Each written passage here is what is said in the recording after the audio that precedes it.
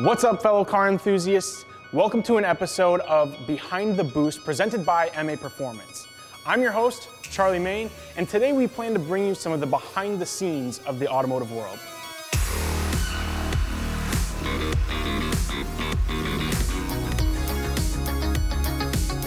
In today's episode of the Behind the Boost podcast, I'm joined by Ben Lynn, the tall Ben from Gears and Gasoline. We talk about his Evo 9, some of their experiences on their road trips, how they got started on YouTube, and more. Ben, what's happening? How are you doing? How's it going? Thanks for having me on. This is so fun.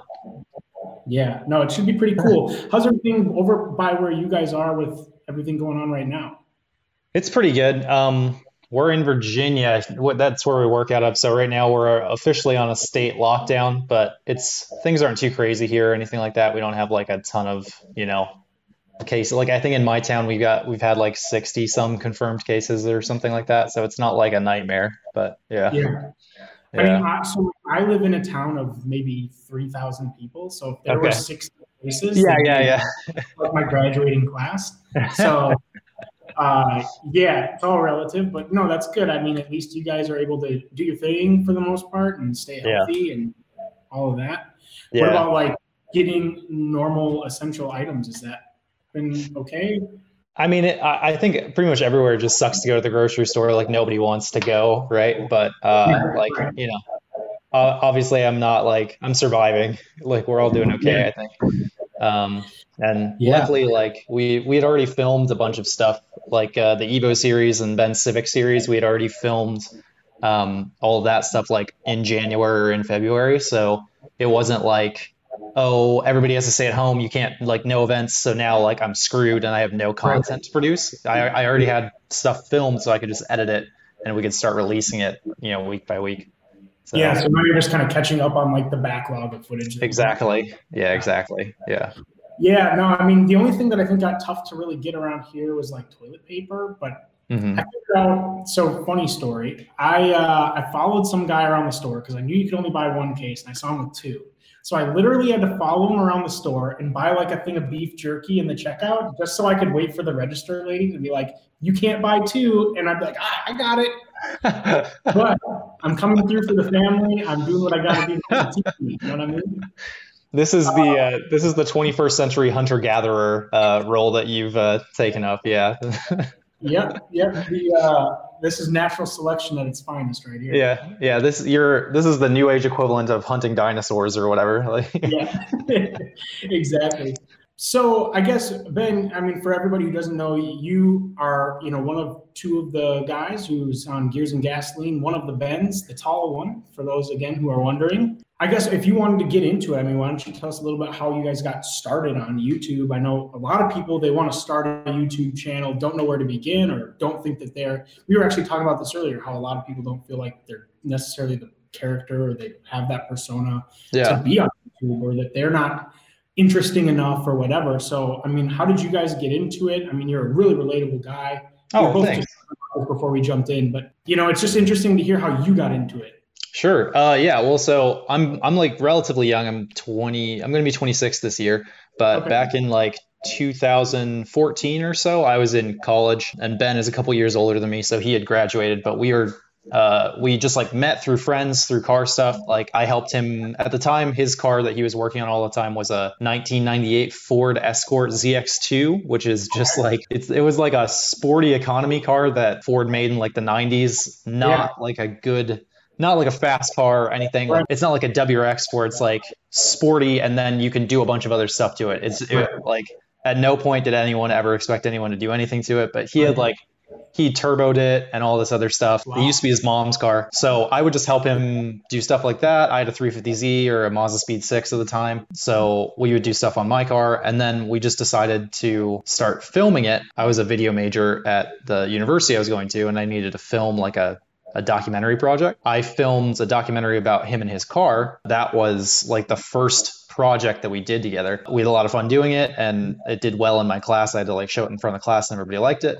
So we were like, maybe we're good at this. And it's fun making car videos. So then we just started doing kind of like on the side, we both had jobs, but we on the side would just like make videos and we started the channel and it was super tiny. But then like over time, we just started like spending more and more of our time doing it. And it kind of got to be like a problem with like both of our real jobs. Cause it was like, well, this weekend I'm going to be at a car show for like 3 days or something like that. So like whatever, like I have to take off work or whatever. So then I think in 2016, we both quit our jobs within like a month of each other. And we just went full time, like had the whole LLC thing and stuff, partnership and whatnot. And just started trying to make money off of it that way. And were you guys making good like ad revenue and things like that at that point, or? We were making ad revenue. I would call it like good. Yeah. And really when it's a partnership, it's always half as good as it would be if you were doing it by yourself. Right. So a lot of other YouTubers, maybe don't have to split it. So that's always kind of like handicapped us a little bit. But once we were able to, like in 2017, we started filming official coverage for Grid Life, which is like a time attack series. So once we started, like we work with you guys, we work with like Advance Auto. And once we started being able to get like actual like written paychecks in addition to Google AdSense throwing us however much per month, then it started to become more of like a feasible thing. So that's just what we've been doing and just trying to stack it up each year and make it more and more of a real business every year. So it's funny because you actually talk to some people where it's like the YouTube channel started a kind of like they started YouTube with the intentions of starting a YouTube channel, but it turned into like growing cinematography business where like they made a lot of money using their camera gear and things like that. And so it's more or less like I've met some people where their YouTube channel is able to help them showcase their work. And so it works as more an online portfolio. And I mean, I'm imagining that because you guys also touch on the fact that you are creative individuals when it comes to the camera and things like that. Do you guys get a lot of people reaching out to you about filming other stuff like the Grid Life situation?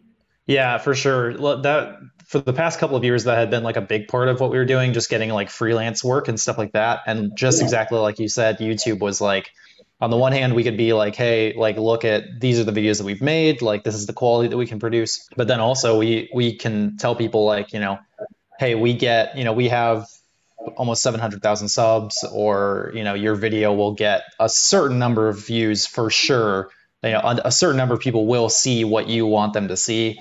And then potentially even more than that. So we definitely use it that way. This year, especially last year and this year, even more so, we've been trying to focus more on building YouTube and like just working with the clients and the partners that we already have, and just making more content for the people that watch us on YouTube for us and our projects rather than doing more freelance stuff. So that's been kind of like a fun way to redirect. And also it's probably a good thing that we started trying to focus on that this year, because if we were trying to please a bunch of clients and sponsors, it would be hard to do so this year, especially when you can't go out and events are getting canceled and whatnot. Right. So, yeah. I mean, we had some situations where, we were involved in some other events that did get canceled. And it's always kind of just like a weird situation when that happens, especially when it's obviously 100% out of everyone's control. It's just, what do you do? I think it's good for us to address here because I have seen a few questions come in. Currently, with everything going on, we have in our manufacturing, just so everybody knows, we have split shifts and things like that are happening. We're running split shifts to avoid like as few people in this building as possible at one time, so everybody stays safe and we can actually continue to deliver parts and things like that. So if again, some things are experiencing delays. If you have a MA Performance J-pipe with half the people in the building, obviously, sometimes shipping times are delayed, but we are operating, we are getting parts out, and we're as up to speed as we physically and mentally can be. So, but it looks like we got one of your guys' fans in here from the Gears and Gasoline fam. He said he loves the adventures that you guys go on. Hopefully you guys travel back to Cali. And then he had a question about MAP. Just so you know, yes, we are working on some Evo 10 stuff in R&D, but Ben, are you guys have any plans for traveling that are on the books right now, or? Yeah, we actually do. So we've been like focusing really hard on planning the logistics for an upcoming road trip that's going to happen this month. Okay. So yeah, it's gonna be pretty interesting. Obviously, we're not trying to like interact with like a ton of establishments or people or anything like that, like as we go. So there'll probably be a lot of like camping. So that's gonna be a new a new kind of experience for us, just like camping across the country. But we are gonna go back to not necessarily Cali, but at least the West Coast, like Pacific Northwest and stuff like that. Just really, Okay. really beautiful. So yeah. Absolutely. Yeah, I had one of my good buddies that I also met through cars and things like that. He he when I told him that we had arranged this for today, he Yeah. hadn't watched your guys' channel, and so he went and checked it out. And later the next day, he hit me up and he's like, "Dude, the road trip thing, that's such cool content." He's like, "You wouldn't necessarily think it'd be as cool because it's like two guys driving around, but it's Yeah. super." Oh, well, It's thanks. he was super into it. So I wanted to let you know that apparently people love the road trip content. I mean, I'm sure Yeah, you all. thanks, man. But, It's a huge driver for subscribers and stuff like that. Like every time we release a road trip series, we get, like 100,000 subscribers or something like that. Like something which is big for us. yeah, But yeah, like I don't know, they're fun to make and they're fun to produce and people seem to like them, so we'll keep making them.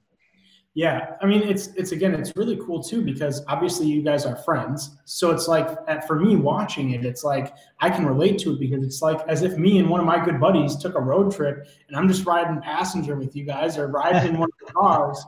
And it's super cool because you get to see you guys experience the different like trials and tribulations that come along Yeah. with a road trip, especially Yeah. in modified vehicles. Like Yeah. nonetheless, I think Yeah. it was, I can't remember which of the cars, but like it didn't have cruise control. Was it the Evo? Yeah, Yeah, so the first trip I took the Evo, like no Evo, it was up until the 10 have cruise control. yeah, yeah. So that didn't have cruise control. And then on the second trip, I took a Mazda Miata, and that also wasn't equipped with cruise control. So that was, I mean, like it's, like I've gotten used to it, and it sounds petty to, like complain about, not Sure. having cruise control. But over the course of like, I think we drove on the first trip, I drove the Evo for 23 hours straight, Yeah. like without sleeping, and that sucks when you don't have cruise control. Yeah. So You start zoning out and realizing that you're maybe doing like 90 or maybe you're doing 40. yeah, yeah, yeah. It's really the problem is you go so much slower, right? Like you're like, I need to stay going this speed so that I don't just like take forever to get where I'm going. Yeah. But yeah, yeah, I'd actually be interested to hear where people or like what people want to see us do on road trips. Yeah. If you guys Because got any suggestions for what they should do or even where you maybe think they should go, yeah, um, 100%. let us know in the comments down below because we're listening, we're watching, we're checking your guys' comments. We did get some other feedback here. Looks like another one of your guys' fans. Hey Ben, hella loved your video and cinematography on the Florida to Alaska video. That's the one where you drove 22 hours. Did you Yeah, say? yeah, yeah, 23. I was so close to a day, but Just couldn't do it. yeah, Uh, well, we just got where we were going. yeah, yeah. No sense in driving extra just for the sake Yeah. of doing it. But his question is, what did you think about Minnesota when you guys were here? Oh, I love it. Minnesota's super cool. I've been there. We were there the first time on the Florida to Alaska trip. That was before you worked at MAP. Yep. But if you saw like you saw the series when we actually got to almost Alaska, it was like way, way, way north British Columbia. Ben Yeah. and I like there's nobody up there. There you see zero cars. So Ben and I were like, let's have a drag race because there was like a long stretch of road. So he's in his Forester and I'm in my Evo. And the Evo has had a stock clutch at that point. It probably had like 100,000 miles or 110,000 miles on it. And Okay. as far as I know, it was the original clutch. So we go from a dig and the clutch just cannot hold the power. So like I slipped the clutch rather than dumping it to try and be like gentle on the drivetrain. And it just kept slipping and slipping and slipping. And then I shipped it and it's just slipping, slipping, slipping. So it just roasted the clutch. Yeah. So I had to limp it back down all the way down to Minnesota because RS Motors, who were like crazy Evo guys, they built my car in the series that you sponsored just this past couple of months. Yeah. So I got a clutch from Advance Auto, who is the sponsor of that trip, and then I actually got a ACT. Can't remember what the thing is. It's like a little like a clutch retainer clip from you guys actually. So I went to MAP back in like 2018. Sure. But they fixed me up. So I was in Minnesota that time. and then I was there just earlier this year in February, and it's always, yeah, I like that state a lot. You guys at Minnesota Nice is accurate. It's a thing. Have Yeah. you been here in the summer? Yeah, so in 2018 when we did the road trip, I think it was Oh, June or something like yeah, that. yeah. Or yeah. It's very different. Yeah, it is. It's It's very different from like the barren wasteland it becomes in winter. yeah, yeah, but it's like crazy because you guys get so much snow in the winter. It's so cold, but then also in the summer it gets crazy hot and like you have bugs and stuff like that. You get the worst of both worlds, I feel like. Yeah, yeah. It's you get used to the extremes. Let's just leave. We're like cockroaches up here. We can survive. Sorry to all the people from the Midwest. I just roasted you, including myself. Uh, but it looks it was an ACT monologue. Adam, Yeah, Adam yeah. from see these guys. They know Which Adam is this? Adam. I don't know how to pronounce his last name. Okay, yeah, yeah, yeah. Then I know, yeah, yeah, yeah. I love that guy. He's awesome. He's a good dude. Yeah. Um, so let's see. It looks like we got some other questions for you guys here. But I do want to circle back to ask you some questions about RS Motors. They're cool Sure. dudes. Ronnie's a cool guy. Yeah. Connor, shout out to Connor. Thanks for watching. I see your SRT4. I used to have one. But his question was, why did you buy the Wrecked Evo and not one that was clean? Because the Rect Evo was $8,000. So yeah, it was like a 70,000 mile like really clean Evo 9 MR that was $8,000 because I think the junkyard had it listed as like a Lancer and Oh, not as an really? Evo. Yeah, I'm not sure if they knew what it was 100%, but like um all it needed was, I mean, so the downside was it was a salvage title at the time and it had a bent frame. And I had to replace like it had broken wheels on the driver's side, it had broken hubs, like spindles, axles. So I had to replace all that stuff and then get it. I had the frame straightened and I got the car retitled as a rebuilt title. Um, but obviously kills my resale value. Yeah, But still, if you can get it for $8,000, like you could still sell. At the time, you could resell a car like that with a rebuilt title for 15,000 or something like yeah. that. Um, so yeah, I mean, honestly, I at the time I wouldn't have been able to get into Evos at all if I hadn't gone with that one. So that was why. Yeah, I think like the cheapest because we watched the different market all the time, and I think even recently some of the cheapest ones I've found that were clean at least were like right around that 20K range still with Yeah, anything relatively lower mileage. yeah, yeah. Uh, If you have a clean title, like relatively low mileage, Evo like 8 or 9, they're seriously like right around like 19 or 20. So and they just sit there. Like yeah, it's been like that same price for the last like 10 years. yeah. I mean, Yeah, it's better than some of the other markets. Like I'm looking at, I mean, if you want a Mark IV Supra, you're screwed. You better be like extremely wealthy. yeah. Our FDRX7s are just going up. Like every year, they're more expensive. So I saw a not clean rolling shell for 8 grand the other day. of an FD, Yeah, yeah, right. like It's crazy. it didn't have fenders. Like the paint wasn't clean. I'm sure it had some frame rust or something. But like Yeah, it's in Minnesota, and yeah. like, oh, 8 grand for the rolling shell. Too rich And then for good. all those pieces that you need to buy to reassemble the car are all stupid expensive. Yeah, yeah. No, I agree. I would have definitely gone the same route as you. In the future, that might be the route I go. So let's see. Yeah, I definitely want to get into a 9. Dude, they're Uh, good. 8s and 9s are both fantastic. Yeah. yeah, I'm a I mean, huge. 10s are great. An Evo 8 was like the first like fast car I ever like rode in as a Oh, kid. nice. Nice. And I'm pretty sure it was bone stock, but like in my head, like I was maybe 13 and it was so fast to me. Like it like, obviously hooked me for life. Here I am, but like that's Yeah. what inspired my lifestyle. So, Well, uh, those cars feel fast because they have such a tiny motor and they have like a relatively large turbo stock. So you have like nothing, and then it's like boost, right? So there's this huge boost wave. right. Yeah. Yeah, And especially if like your only comparison to like vehicles that are like fast, sure. like, maybe like a Saab or something. Like my grandma used to have a Saab 9.3 on coilovers for some There you reason. go. There you go. I mean, she'd send it. But that was like the only like next fastest car I've ever been in. So Yeah, I mean, that they're is peppy. impressed. Yeah. Let's see.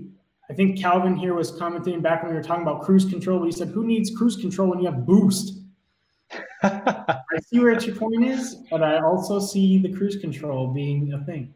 Yeah, so like when we were driving through Texas on that first road trip, Texas has like some of the highest speed limits in the country. I think it's like they have 80-mile-an-hour zones, which like in Virginia, if you go 85, it's a reckless driving, right? So in Texas, like there's nothing to hit. The roads are super wide, and like we were driving it on roads where the speed limit is 80 miles an hour, so we're trying to do 90 or something like that, right? So, but the gearbox in the Evo, the gear ratios are so short that by the time in sixth at 90 miles an hour with boost, it's like if you have that much throttle modulation, it's like boost just starts pulling you, and then you're like off boost and stuff. So like I think I got 15 miles to the gallon on the highway going 90. Yeah, so I could have really used cruise control there, so I didn't just have to like hold my foot extremely still. But yeah. Yeah, no, I hear you. That's tough. Connor, your SR, he said he understands that. He understands why you bought the not clean Evo. His SRT4 is a rebuild title, but at 69K roughly as of today. Solid. I bought a rebuilt title SRT4 once as well. Nice. And within 2 months of owning it, I blew up the turbo and put a little bigger one on. So that was cool. But nice.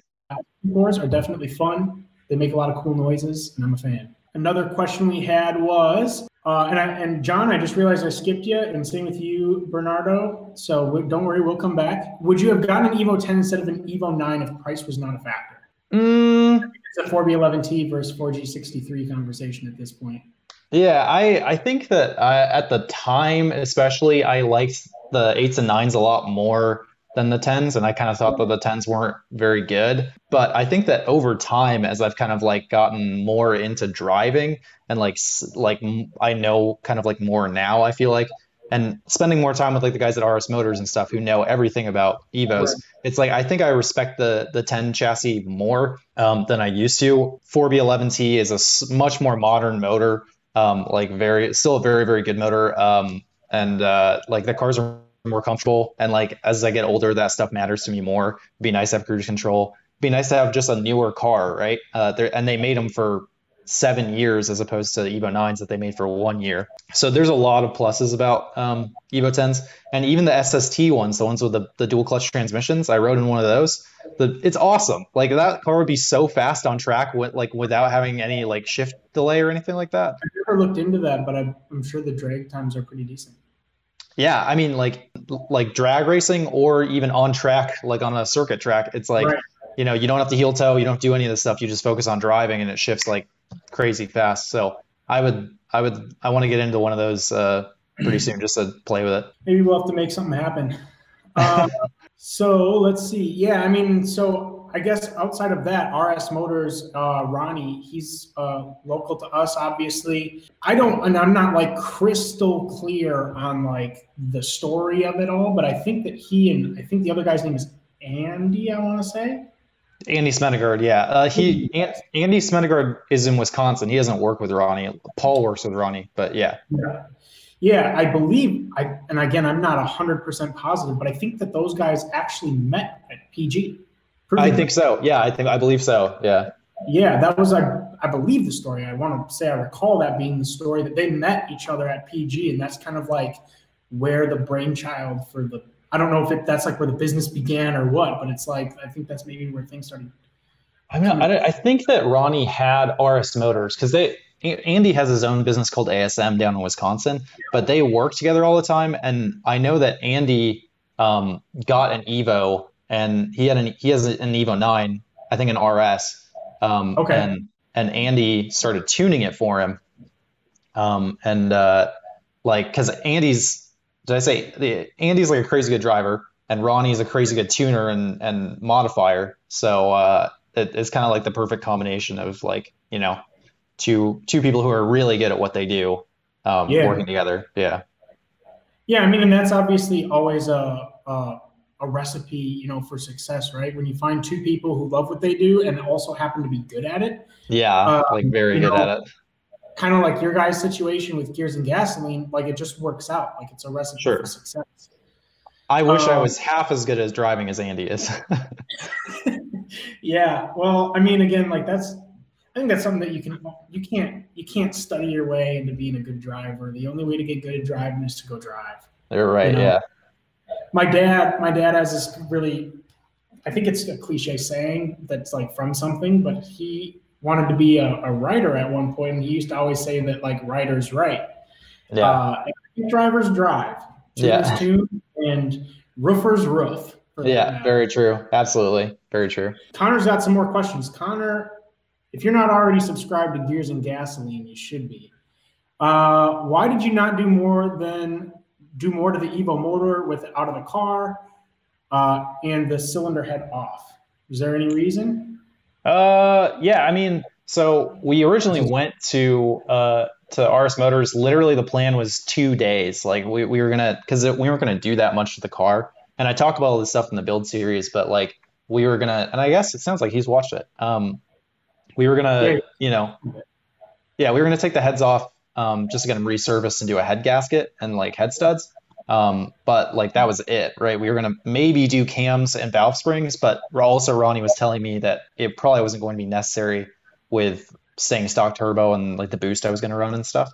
Then we found out, oh shoot, the frame is way more bent than I thought. Yeah. And we can fix it. So that's when we dropped the whole engine out, and it was like, okay, we're gonna rush to try and get all this stuff done. I did go to MAP and I got cams and valve springs. So we put those in the head.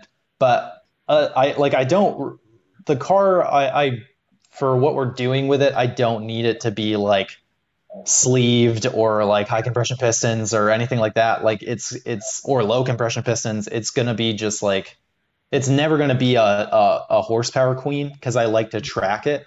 So I don't feel like it's necessary for me to have like a super built engine like that. The head is pretty built at this point, but I'm not, at most I'll do like an MHI turbo, like an 18K or something like that, just for like more power and more spool, but still not like, it's not gonna be over 500 horsepower or anything like that. Sure. So yeah, I don't. And also, like, we were trying to get it done in 2 days. It wound up being 3 days, but there was no time. Like, we didn't have the parts. Right. So yeah, that wasn't in the cards. We just did what we could. Like, I would have loved to have planned to have the engine out and then like taken care of any rust in the engine bay and like, or at least cleaned it, stuff like that. But I didn't even know that was going to happen before we went. So yeah, I mean, there's obviously only so much you can do in limited time. Yeah. And things come up. I mean, again, it was kind of like you mentioned, seemed like a really spur of the moment thing that just kind of came up, and it was like, all right, like let's go. If we've got time, we can wait another day, but that's about it. Yeah. Ronnie was just like, hey, we're like, let's pull the engine and pull the frame. And I was like, I trust you because if I tried pulling the engine is a day for me, like pulling the frame is impossible for me, and then putting the engine back in would be a day for me. Like if you can do all this stuff as quick as you think you can, then let's do it. And he could. So yeah. I mean, for some people, it's like a couple hours they can have it out. Yeah, absolutely. That's him. Right. Like you, if I'm pulling the motor, it's taking all day. Yep. Yeah. I mean, and that's if we're lucky. Yeah. We got another one. Hey, Ben, what camera are you guys using? Probably not for the live that he's talking about, but what's your favorite lens for videos? Let's see. Hold on one sec. Yeah. And I think that this will depend a lot. Obviously, he can't hear me, but I think this will depend a lot on what he's shooting it for. So it'll be interesting to hear what his just go-to cameras, lens, and whatnot's going to be. Yeah. So Ben and I both have our own gear, but this is what I use predominantly. So the body is this is a Panasonic GH5. It's a couple years old. I think it came out in like 2016 or 2017. Still super solid, does 4K at 60 frames per second. Nice camera. It's got, I mean, I don't know. I probably don't need to go that in depth. And then the lens that I use predominantly, this is a Sigma Art 18 to 35. Really nice lens as far as being affordable, but also having really nice image quality. And then, so we basically use a lot of Panasonic stuff. Ben also has a much newer Panasonic called the Panasonic S1. Okay. So that's another nice DSLR sized camera, but that one's full frame. And then there's a bunch of other gear that we want to get, like new cameras, like S1Hs and stuff like that. But we will see. Yeah, no, I like to shoot with Sony. I've got a Yeah. A7 II, but I use that for a lot of photography stuff. Um, You said so you the thing cut out. Did you say A7S or A7 II? R2? Baller. Yep. That's baller. Yeah, it's pretty sweet. It's obviously way older now. They're at like the R4, so What, like 45 megapixels still or something like that? Like something ridiculous? it's insane for photo. Like, Yeah. it's great. The only gripes about it are video quality. Like, it can't go above 30 frames per second in 4K. But as you know, I mean, a lot of content that's produced for YouTube, people don't even end up watching in 4K. Right. Yeah, exactly. So I don't know. It's not the end of the world. Plus, I got this Hero 8 not long ago to kind of fill in the blanks where that camera sucks, and so that's kind of worked for me for now. Nice. I'm so scared to get GoPros because every time I get them, we get GoPros for us to mount them on cars, and I have the worst luck with either like the car that I mounted them on crashes or goes off track and the camera gets destroyed. It's happened to me so many times, so I just buy used ones now. Yeah. I mean, I think Walmart had like this one on some crazy sale, and so there you go. For like $275 or something like that. Oh shoot! Yeah, that's super cheap. $300, but like I had a coupon or something that would take another couple bucks off, and so it was like nice. Around $375. Nice. But it looks like you know the guy who's got Angel's car apparently at the car. It was about a month ago, and car is at Yale's Auto. Yates Auto? Yates Auto, yeah, that's what it says. I just can't read it. Cool, yeah, Yates. Yeah. So that's I think Andrew Yates. Is it Andrew Yates? Yeah, he's up. Andrews. Yeah, it's up in like Maryland, like southern Maryland, which is about 4 hours north of me. So he's right next to Turbo XS, where I used to get my car, where I got my Evo first tuned. My buddy Jermaine runs that shop. Super great guy. So yeah, did a video on them too. There's a whole, I mean, he knows. Yeah, well, that's cool. I mean, it's obviously cool to kind of connect all the dots here. Yeah, it's a car community is a small world. Surprisingly, very small world. Yeah. Are you guys plan? Like, did you mention you guys were planning a trip to Nova Scotia? So we did a trip to Nova Scotia last year. We went up. That was with the Civic and the Miata. We went up there with, to Nova Scotia from Florida. That was a super fun one. Yeah. And I think I recently saw I think it was maybe on your guys' Instagram that you guys had a car for sale on Bring a Trailer, right? Yeah. So currently, right now, y'all, everybody watching, if you want like the nicest Forester in North America, probably go and check out Ben's Bring a Trailer post. He's got a 2004 Forester XT. So it used to be automatic and now it's 6-speed swapped. It's got a 2015 STI steering rack in it. It's like super built, fully like built motor and stuff. Just so nice. Like, he got a bunch of body panels repainted recently, like detailed. It's amazing. So go spend like $20,000 on a Subaru Forester. Go. Honestly, though, the Forester with the STI engine is like I wish that would have came like that. Yeah, it did in Japan. You could get a Forester STI, but yeah, we got that. I guess I should have said that. Yeah. It's like, for me, like I'm married with a 2-year-old, and it's like that would be like the epitome of my daily driver. Right? Yeah. That would be the end all be all daily. Maybe I need to go buy that car. Get that BMW out of here. You need a Subaru. Right. Jeez. What am I thinking? But no, it's that's so cool. So I guess I've never attempted to sell a car on Bring a Trailer. Is it just something you can just go and post? It's like way more, like I had never tried it either. I still haven't, but Ben was telling me about the process. It's really interesting. It's a lot more involved than any other way of selling a car, right? So the name is kind of misleading because Bring a Trailer makes it sound like the car's not running or something, but like you can sell whatever on there, but I think they have a certain level of quality that it has to hit. So you send your car in and they evaluate like how good your car is, like and if it's worth it or not. And then you tell them like everything about the car, and then they write the post for you. They write the for sale post. So it's not like that's their thing where they try and make it like more impartial so that buyers can trust what the ad says more than just like me not mentioning the things that are wrong or making the car sound better than it is if I'm writing the post. So pretty cool. I don't know. Yeah, no, I mean it's interesting. So you just tell them some information and then they go and write like a decent. I mean, I guess I haven't gone and read the for sale post from you guys. Yeah. Yeah, I mean they're pretty well written posts. Like they use writers from a bunch of different like Jalopnik, I think, and like car publications and stuff. So like they're writers. So it's better than a lot of like garbage Craigslist or Facebook ads that you read or something.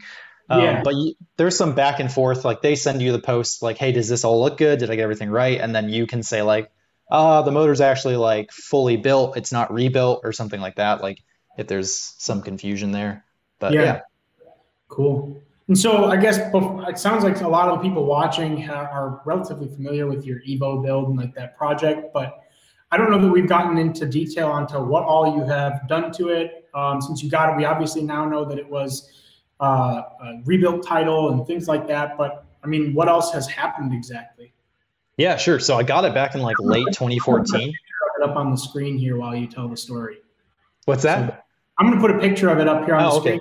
Watching can see it, but if you guys are listening, here's like a Easter egg. This is going to be a podcast later on for everybody who's wondering, but if you can't see this image, you can check it out.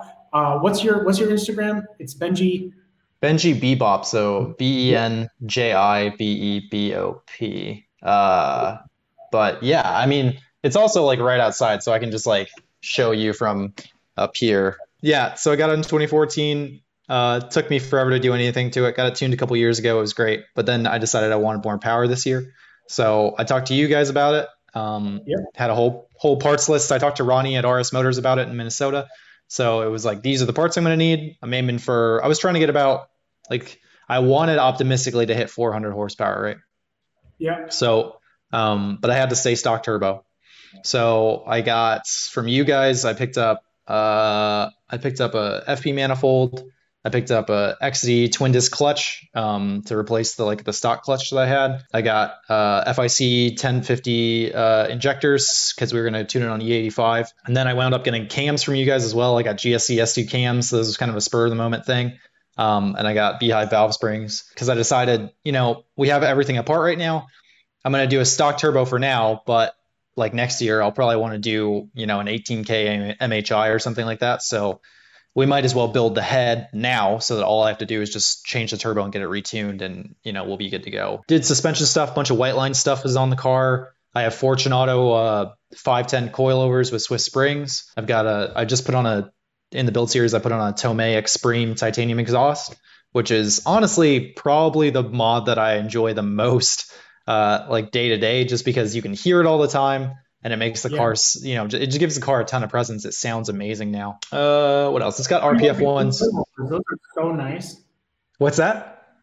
How do you like the coilovers? Those 510s, they ride super nice. Yeah, dude. Fortunato. I think you guys actually sell Fortunatos, but they are like extremely high quality. And one of my favorite things about them is that they're here in Virginia. They're like 2 hours away from me in Richmond, Virginia. And I've got a bunch of friends that work there. So I've got them on the Evo and I've got 510s on my 350Z as well. Yeah, they're fantastic. And the 510s they've got like super adjustable dampening. You can change the spring rates on them and like, you don't have to get the dampening changed or anything like that. Like they have a large degree of variability and I drive it on the street all the time, but they're track coilovers. So like the coilovers are road and track kind of thing. Yeah, I don't know. So we dynoed it. It made 365 wheel horsepower and 365 wheel torque on Ronnie's Mustang dyno. So I guess dyno, like Mustang dynos compared to like a Dynojet or something like that, there's like maybe 10% variability. They read like 10% lower. So like add 35 horsepower to that. It's about 400. Sure. So pretty happy with with the numbers. It pulls like, I mean, I don't care about numbers necessarily. I just care about, is the car fast? I've had it at VIR one time. I had it there earlier this year, and it absolutely rips. VIR is our local racetrack. Yeah. But yeah, all the parts you guys. By us, Brainerd International Raceway is also Yeah. VIR. Oh, BIR. I have a VIR. Right. Yeah. But yeah, I mean, it's like stupid fast. I used to be in like second gear for some corners because I would need that to have the revs higher. But now the turbo spools like 600 RPM sooner. There's so much more low end torque. Like torque comes on so much earlier.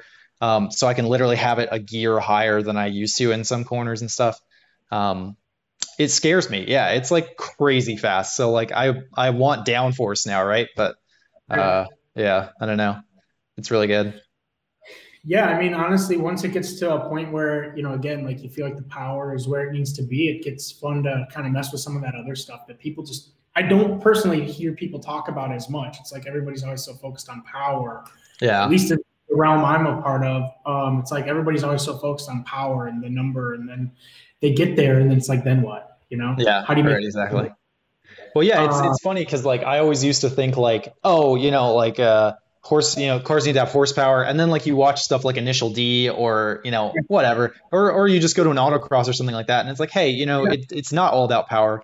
An A86 with like 150 wheel horsepower or something can be really fast with the right driver, with the right suspension and stuff like that.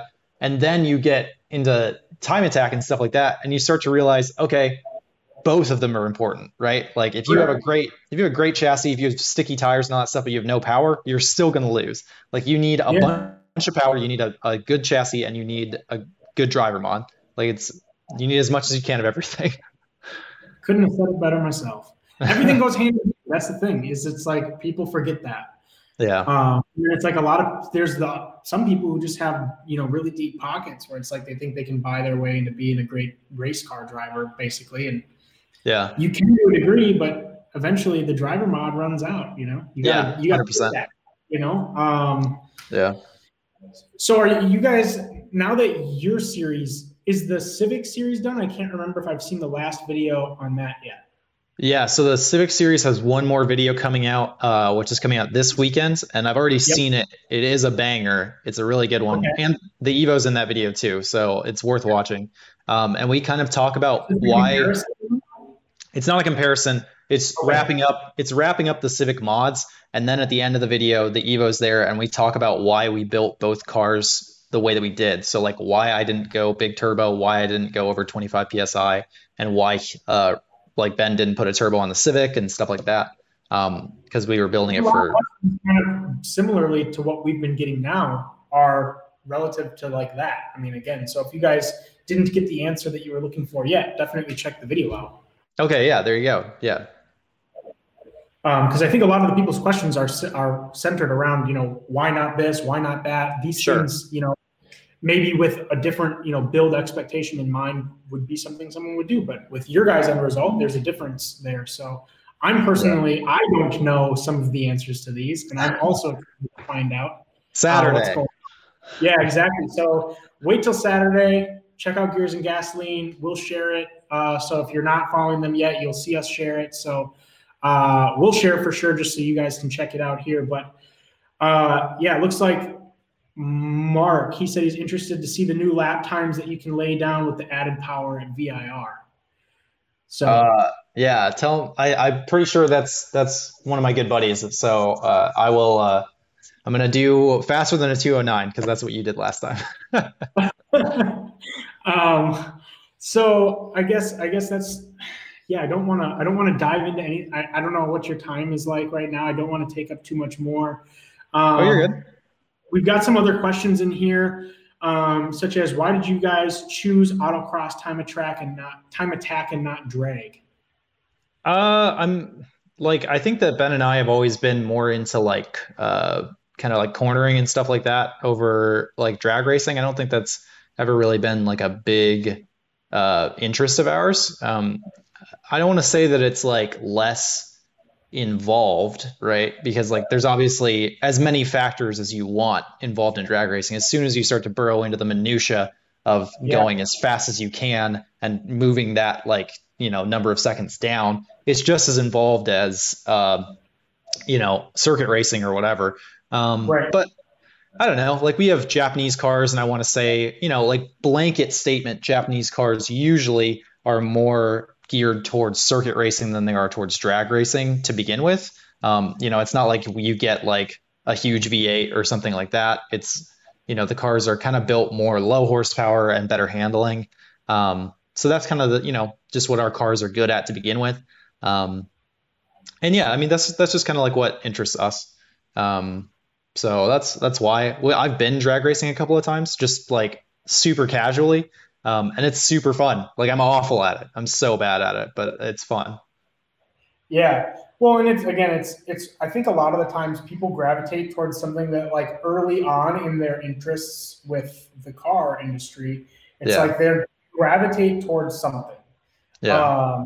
And some people just gravitate towards drag, some people towards drift, some towards, time attack, anything really. And some people are just really show cars, like some people aren't really into like driving them fast necessarily. Yeah. You get a lot of like, not to talk about anybody's cars specifically, but like you see a lot of like Volkswagens and Jettas where it's like they're not fast at all, and they just look cool. And there's nothing wrong with that, in my opinion. Yeah. I mean, I had a Jetta for a while too, and it was just slammed, and that was the only thing cool about it, was that it was slammed. And I'd break the frame on every possible thing I could. But I want to say, it was so cool.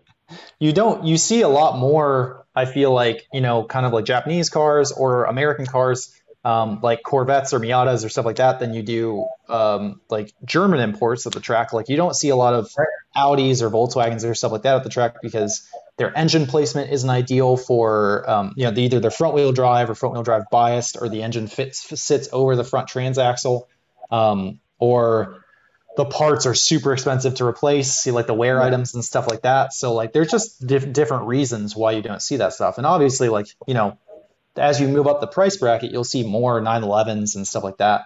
But I don't have enough money to track a 911. I wish I did, but the 996s and 997s are like apparently at their lowest point their market values ever expected to be. I mean, you can get like a Carrera for like $8,000. Yeah, I think you can get a GT3 for like 115 or something like that, which is apparently very low. Yeah, I mean, for some people, I guess. Yeah. Or you could buy 5 Evos, but yeah, and just let them all have problems with rotation, apparently. Yeah.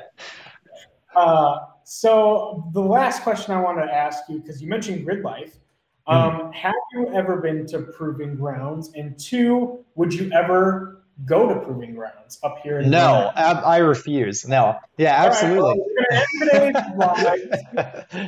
No, I've never been. I've heard a lot about it, but I mean, I'll go to any track event. Like if you guys are able to put it on this year, I'll be there. Just so you know. Yeah, I know. I just, obviously with all this stuff going on, I don't know what events are happening and what events aren't. But if it can happen, I'll for sure go. I love tracking anything. Ben and I had a Lancer, like a base model ES Lancer that we took to TMP, Toronto Motorsports Park, like last year. Makes like 80 wheel horsepower, and we put like 100 treadwear tires on it and just like 3-wheeled it around the track. Like I'll track anything. I don't care. Yeah. It's all fun. I've never been to Brainerd and I'd love to go. So yeah, absolutely. Yeah, and it'll be pretty cool. And again, to everybody who's watching this and now probably wondering if Proving Grounds PG is still happening, to our knowledge, it is definitely still happening. We've been in communication with the owners of the raceway, and it is something that is still on the books, even with everything happening. As of right now, it's still happening. So for everyone wondering, it's still on. We actually, I think it was maybe like a week and a half ago, maybe or so, we just had the registration open up for drift events. It sold out in like 60 seconds. So unfortunately, it's no longer still available, but that's how certain we are that it's happening, that we opened up registration for racers. So if that's awesome. If that's any kind of, clue into what's happening for you and for everybody else who's watching, we're pretty certain it's going to go. And that's the first one, which is in roughly, I want to say 5 weeks. Okay. And then the other ones in probably, I think it's maybe only a couple months after that. So great. Either way, maybe next year, whatever. We got to find a way to get you out there. Maybe we'll find something. Real quick, I want to say I love your sleeve. I didn't really like notice it until now, but yeah, it looks awesome. Yeah, it's pretty cool. It's Japanese inspired tattoo all the way up. So sick. I love Japanese inspired stuff. Yeah, that's sick. That's rad. Yeah, I was always into Japanese cars, and then that turned into Japanese art, and now Japanese tattoos, apparently. Apparently, I'm about it, too. But anyways, man, I wanted to say thank you again so much for carving some time out to join us here. It's always nice, getting caught up with, people that we get to work with when again, you guys have communication with somebody here, but it may not always be me. And so it's nice to kind of carve out some time where, we can connect and just kind of talk like this. So again, I really appreciate it. So thank you. Yeah, of course, dude. Thanks for the human interaction. I can use as much of it as I can get in these times. Yeah, I think we all can. But anyways, guys, for everybody watching with us live, also thanks to you for jumping on. Without you guys jumping on, these tend to be a little bit less Q&A-ish. So it's usually just us hanging out, apparently drinking some Mountain Dews. So thank you, everybody who's here with us, joining in. It's, again, nice to have you guys in the comments with us. If you're listening to this and it's if it's a recording of the live, either on YouTube or on our podcast, thanks for tuning in, and check us out on any other channel you have yet to do so on. And there you have it, guys. Hopefully you learned something that you can either take with you into the garage or bring with you to the track. Tune in next week for another episode. We'll see you then. Is that good enough? Yeah. Okay.